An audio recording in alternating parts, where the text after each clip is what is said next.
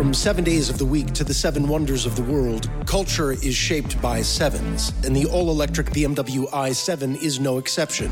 Be welcomed in with automatic opening doors. Shape your experience behind the wheel with a curved display, or recline in the back seat and escape into the 31-inch theater screen.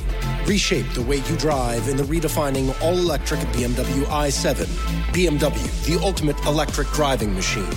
See your local BMW Center today for a test drive.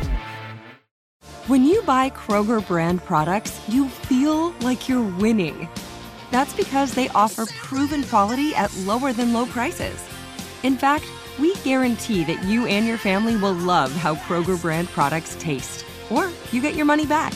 So next time you're shopping for the family, look for delicious Kroger brand products, because they'll make you all feel like you're winning. Shop now, in-store, or online. Kroger, fresh for everyone.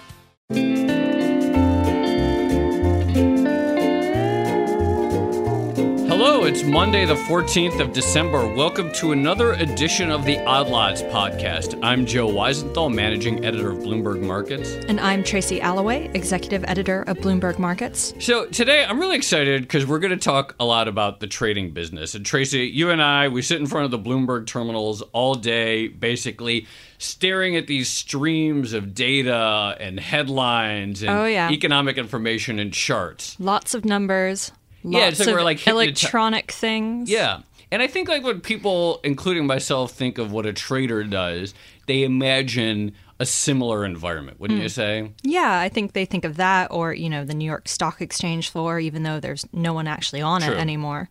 But basically this idea is that a trader looks at a lot of numbers and spots things that they see it's undervalued and things it's overvalued. Mm-hmm. Maybe they use a spreadsheet. Maybe they use algorithms, but it's just this very digital type of thing. Yeah, a very abstract set of numbers and an abstract kind of activity. Yeah. But obviously trading hasn't always been like that. And today we're going to be talking about a very different style of trading. Here is an audio hint of what we're going to be talking about. Hey, $50, $55, $60, $65, $70, $75, $78, $80, $82, $85, $75, $90, $25, $75, $100 bill. Sold Oscar Goodell Pippin, $100 bill. So that kind of sounds like auctioneering to me. Pretty much. That's almost exactly right. So we're going to be talking about mule trading, and specifically a guy who made his fortune trading mules in the early 1900s in Mississippi. Joe, you have to tell me, was mule trading a big thing back then? So I wouldn't have guessed this. I mean, it makes sense, I guess, because mules were important for farms and other activity. And no one had cars, right? Or few people had cars. So yes, mules were a big thing. A few years ago, I was visiting my wife's grandmother down in northern Mississippi, and I walked into a bookstore in Oxford, Mississippi, and I saw this book on the shelf called Mule Trader. And I didn't even need to open it. I'm a very big believer in judging a book by the title or the cover. And it was called Mule Trader, so I had to buy it. No idea you were so attracted to mules. Well, I'm attracted to mule trading. And it's a fantastic book by this guy, William Ferris. He's a professor currently at the University of North Carolina. And it's about this guy, Ray Lum. The full title is Mule Trader Ray Lum's Tales of Horses, Mules, and Men. And the idea is there's this guy who grew up in northern Mississippi, and at the age of 13, he did his first mule trade. And then he bought more mules, and he had a really good sense for what mules were valued. And he started trading all over the South and the Southwest and Texas and Tennessee and everywhere. And he became a huge deal, eventually more than in just mules, but in cattle, horses, livestock in general. Was he like the citadel of mule trading? I think so. I think one of the things is that there's a lot of interesting parallels and things that we can learn about what he did and trading today. For example, he engaged in interstate arbitrage, buying mules in one state, selling them elsewhere. He also engaged in warehousing. So he had these huge stables that he bought, and then when other farmers needed a place to store their mules, he made a lot of money keeping their mules for them. Well, this sounds awesome. I'm really excited. Yeah, and one other thing, I mean, something we've been watching in the markets a lot lately, especially you, is sort of this illiquidity in certain areas of the market. Are mules illiquid? Very much so. And so to the point where, like, no, there was very poor price discovery. Again, they didn't have mule Bloombergs back then, so they you couldn't just look up a price. You could sometimes buy a mule and sell it for twice as much that very same day. All right. I'm very intrigued. On that point, I want to bring in the author of the book, William R. Ferris, a history professor at the University of North Carolina. Bill, thank you so much for joining us. It's my pleasure. Who was Ray Lum, and why was his story worth telling? Ray Lum was a legendary trader of horses, mules, livestock, who was equally famous for his storytelling ability. And he lived into his 80s, long after horses and mules had ceased to be a central part of the South and of America. But he kept those worlds alive through his stories, and I was lucky enough to be able to record many hours of his tales. How big was the mule trade? How big of a deal were mules, and how big was this whole industry back then? The mules were the backbone of life, not only in the South, but in our nation. It's been said that America was built by the mule. The first mule bred was bred by George Washington, and it's said that the father of our country was the father of the mule.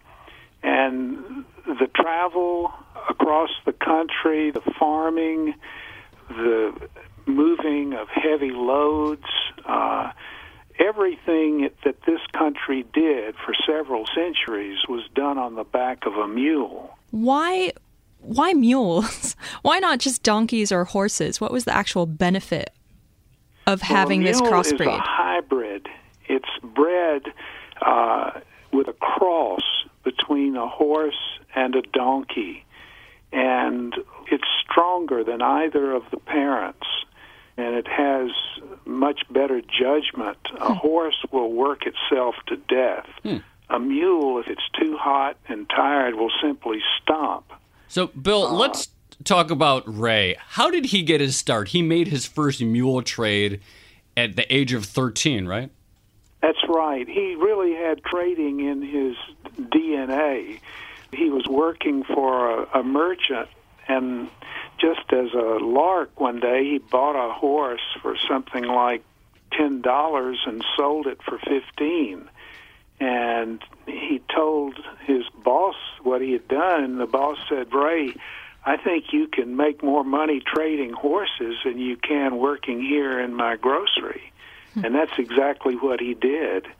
He made really millions of dollars over his lifetime trading horses and mules. A few days later, another one come up with a horse. I bought him and give 15 for him. Horses were cheap then. The little horse was thin, but he was young. So I gave him $15 for him, tied him over there at the post. Mr. Smith said, "Ray," he said, "don't you think you could make more money out trading than you could here?" "Oh," I says, "I don't know, Mr. George, but I'll try it." Well, I haven't been without a horse since. Do you think the way he interacted with people was the key to his success as a trader? Or I guess what I'm getting at is what made him so good at trading? Well, I think he just loved the exchange, and it's like a card player in a poker game. You never know what hand you'll be dealt. But he learned to compensate. If a horse was blind and he bought a horse or traded for a blind or a lame horse, he learned how to take that animal and trade it to the next person and stay afloat as a broker, so to speak. But he made a big deal in the book. He talks about the importance of honesty, that he didn't want to lie about the quality of his mules. How do you trade a blind mule while also being honest with everyone? Well, he was very clear that he never told a lie. But when he traded with other traders, you're dealing with people who are in the business as opposed to trading with a child or someone who was not a trader. So you would use special language. You would say, "He's a little dim in the peepers," which meant to another trader he's blind. Or you would say he's only hitting on 3, which means only 3 of his legs are good, and he's lame in the 4th. You have to tell us, how did mules actually trade back then? Because I imagine it wasn't on a electronic exchange or anything like that, right? No. This is pre-internet. Just a bit. You had basically road traders. Like when he began, he would take a string of mules and horses on a rope and ride them up into the Mississippi Delta. And he would sell and trade the animals to plantation owners who would then use them to raise cotton. And so that's the first sort of trading. And then he began to work with livestock auction barns where you would have thousands of animals that would pass through in a day and be traded. So one thing I find interesting about this is that in addition to looking at an animal and sizing up its value and what you might be able to sell it for, you also have to take into account the costs of transporting a living thing and warehousing it, I guess, and feeding it and taking care of it. That's right. On one of his biggest trades, he bought 80,000 horses in La Plante, South Dakota, and mules, and he gathered them and shipped them by train to New Orleans, where he sold them to Italian merchants. And as he said, the horses were wild. They had never seen a human being, and the Italians had never seen a horse. And after he sold them, his ringman said, "Let's go get dinner." And Mr. Lum said, "I want to stay and see the show." And he said, "What show?" And he said, "I want to see how the people that bought these horses are going to get them home." And that was quite a drama. They had ropes on their feet of the horses, and they were pulling them through the streets, and some of them got loose and were running in the streets of New Orleans. It was a Faulknerian kind of scene. You mentioned some of the lingo that he used to describe a mule. What are some of the other terms? I loved one of the terms that's in the book is if he made 1% on a trade, that was actually meant he made 100% on a trade, or a 2% gain actually meant 200% on a trade. What were some of the other lingo that traders used to talk back then? Well, he often would use language associated with livestock for people. He would describe a person by saying his bread is not done, which means he's not fully there, or he's not as sharp as he should be. And if he bought a horse for $100 and sold it for $200, as you said, he would say, "I made 1%. One day a fellow come along with a little horse, and I bought his little horse, give him 12.5 for him. Tied him over there to the post. Well, before night came, along came a fellow, and I sold him to him for $25. Made 1%, as the Dutchman says. One of the ways that he made money, he owned some huge storage facilities, right? That's right. And so there was a part in the book that mentions, there was a big flood, a lot of flooding, and some of the local farmers had to store their mules in his facilities, and he made money on that. And it made me think about sort of modern trading and how the people who own the storage facilities for various commodities often can make money on warehousing fees. That's right.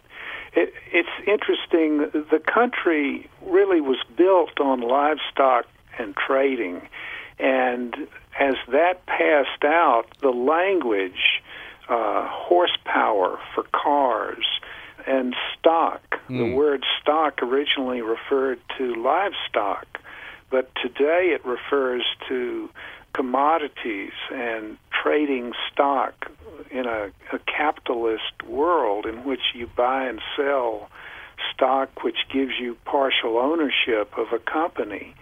But the same mindset of trading and buying your way into wealth applied to both Ray Lum's world and to the worlds today. And Ross Perot, in writing about his first trades, says that they were horse trades. He would buy a horse in the morning and sell it for a profit in the afternoon, which he said they called in that time a day trader. Well, that phrase continues today on the New York Stock Exchange. Absolutely. And Ross Perot traded at the famous Fort Worth stockyards, and Ray Lum, a generation earlier, was also a major player in the Fort Worth stockyards market. Is that correct? That is absolutely correct. Mr. Lum spent many of his most productive years as a trader in Texas, and he introduced what they called night sales because it was cooler at night, and both the livestock and the buyers were more comfortable. And he would go, he was based in Fort Worth with the Owen brothers, but he would go into the small communities and have livestock auctions right at the doorstep of the farmers there. What was Fort Worth like, the lifestyle back in the day? Was it sort of a lot of gambling and drinking? Oil tycoons. Yeah, that's what I think what was it like? It was very much a frontier world, and Mr. Lum understood that the way to a lot of the buyers' hearts was whiskey, and he would, before a big sale the next day with the Corps of Engineers, he would invite the colonels who were buying his mules to come by. He said, "I've got a case of tea in the car." Well, the tea was bourbon, and they would order up steaks and pour out bourbon, and they had quite an evening, and the next day these military buyers would buy everything he had with a smile. I can see a lot of parallels with trading back then and trading as it's done today. We still use the term day trader. Obviously, brokers still take their clients out for boozy, expensive dinners. Right, to sell their products, you have like a mutual fund company take out a broker with a stake in alcohol. But there's one thing where I think there is a big difference, and that's in price transparency. The idea that Ray Lum was making 100 or 200% markup, I'd find that hard to believe in today's market. Well, those were the stories he told. He certainly had trades where he lost, He simply, kept going and stayed afloat because he was a good trader. My father was a farmer, and he traded with Ray Lum, and he told me the only way not to get beaten in a trade with Ray Lum is not to trade with him. So why were, everybody knew who Ray Lum was. He became this huge legendary figure. If the only way to beat him was to not trade with him, then why did people continue to trade with him? Well, you didn't necessarily beat him, but if you had an old mule that was tired and unable to plow, and you needed a good young mule, you would trade with him, and he would give you the younger mule, and you would pay the difference. That was called the taw. You would pay, a little money, and then you would be able to continue farming, and you would leave with a smile because he would tell all the stories, and he had a kind of banter. He would say, "This horse is so slick, a fly will light on him and slip off and break his leg." He just had a way with words. Bill, do you think what Ray provided as a trader was a service that was valuable to the rest of society? Absolutely. It's said that the trader is the poet of capitalism. You bought things with a smile, and in the encounter and the exchange, it was as though you were hearing poetry.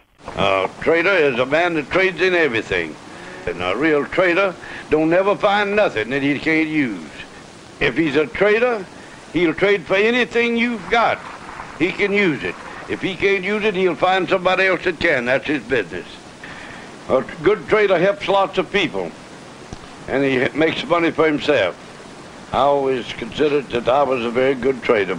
The closest thing to that today is probably the used car salesman who, when you have an old car that's worn out and you want a new one or a better one, then you go in and you make a trade on the parking lot. And many of the old traders, when horses and mules were no longer being traded, they instinctively moved to the automobile.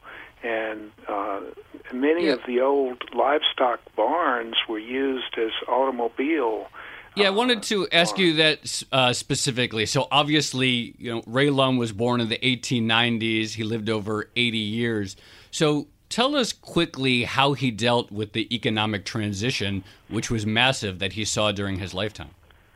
Well, as he said, he lived from the time when horses and mules were the most valuable things there until they were finally sold for dog food, which really broke his heart. But he was a survivor, and he kept those worlds alive through his stories. But he also moved on, and he began to, instead of selling horses and mules to farmers who had tractors, he would focus on children and find a pony and sell a new saddle to people who enjoyed riding. But he scaled back his operation and essentially had a livestock barn that would handle the buying and selling of cattle, but it was on a far smaller scale than what he had seen as a young man. Bill Ferris, thank you so much for joining us. I love this. I love the parallels to the modern day, and really appreciate you talking to us about the life of Ray Lum. Well, it's my pleasure, and I appreciate your interest in all of this. Thank you for having me. Thank you. Different colors to match the saddle. I remember when there wasn't too many automobiles around. Cotton was about $1 a pound at that time. Money was easy to get. People loved horses. They wanted horses. Started, I was an auctioneer. I went to Memphis and I went to Fort Worth and I bought almost a trainload of horses. So Tracy, what'd you learn? I learned a lot. I think even more than what I learned, I really just enjoyed listening to that tale of a sort of bygone era that's full of nostalgia and the idea of, people taking horses on trains down to New Orleans and selling them to Italians. Yeah, I love like the salesmanship that was involved. I love the idea that because he was a good storyteller, that really helped him. Although, again, it kind of reminds me of today, where some of the most famous investors and fund managers also happen to be great stories, and they can spin you a great yarn about what they're investing in. Yeah, I mean, I guess there are some pockets in investing and trading nowadays where there is still a human element that's really important. But the thing that all of this reminds me of, as we were talking about earlier, is just how electronified our markets are nowadays.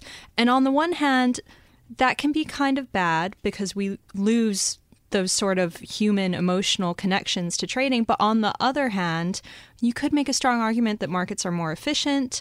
I doubt... I don't think... That's not a tough argument to make when someone can sell a mule for twice what they bought it for the same day. Right. But then on the other hand, mules, I guess, were such idiosyncratic things that really required a lot of expertise to price. Again, maybe that was a big service to the market. I love that point about service, the idea that, even though he was the better trader, and if you traded with him as speculation, you were probably going to lose. But if you were a farmer that needed a new mule or, trade in your old bum mule, that essentially he was like sort of providing liquidity. There was nobody else who would give you anything for that mule, probably. Right. And I think the liquidity point is a big one because, as you and I both know, one of the main discussions in financial markets right now is about liquidity and whether or not investors need to pay up for the service of liquidity and, whether or not they should expect that liquidity to always be there.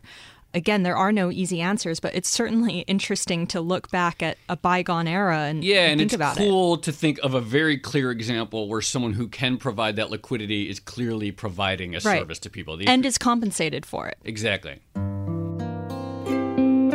right, well, thank you very much for joining us on another edition of Odd Lots. I'm Joe Weisenthal. You can find me on Twitter @TheStalwart. And I'm Tracy Alloway. I'm on Twitter @TracyAlloway. Thanks for listening, and we'll be back here next week.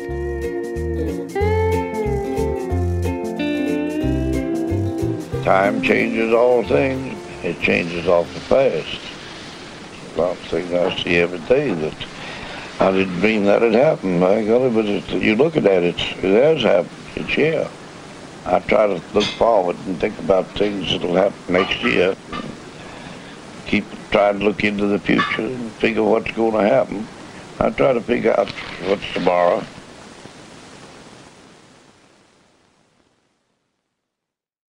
Joe and I are very proud of our new podcast, Odd Lots, but we are also very proud of Bloomberg's other growing suite of original podcasts, all designed to help you navigate the complexities of business, financial markets, and the global economy.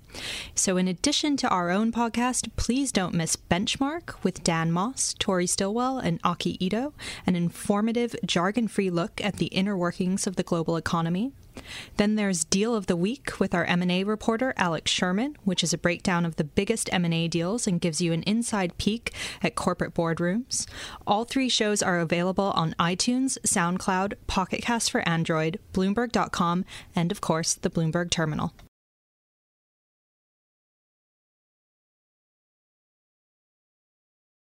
The Hartford understands protecting your business with the proper insurance can be a challenge. The Hartford team can provide coverage to suit your industry. The Hartford empowers mid to large-size companies like yours to help manage risk, from liability and property insurance to workers' comp and more. Let The Hartford help protect what's unique about your business.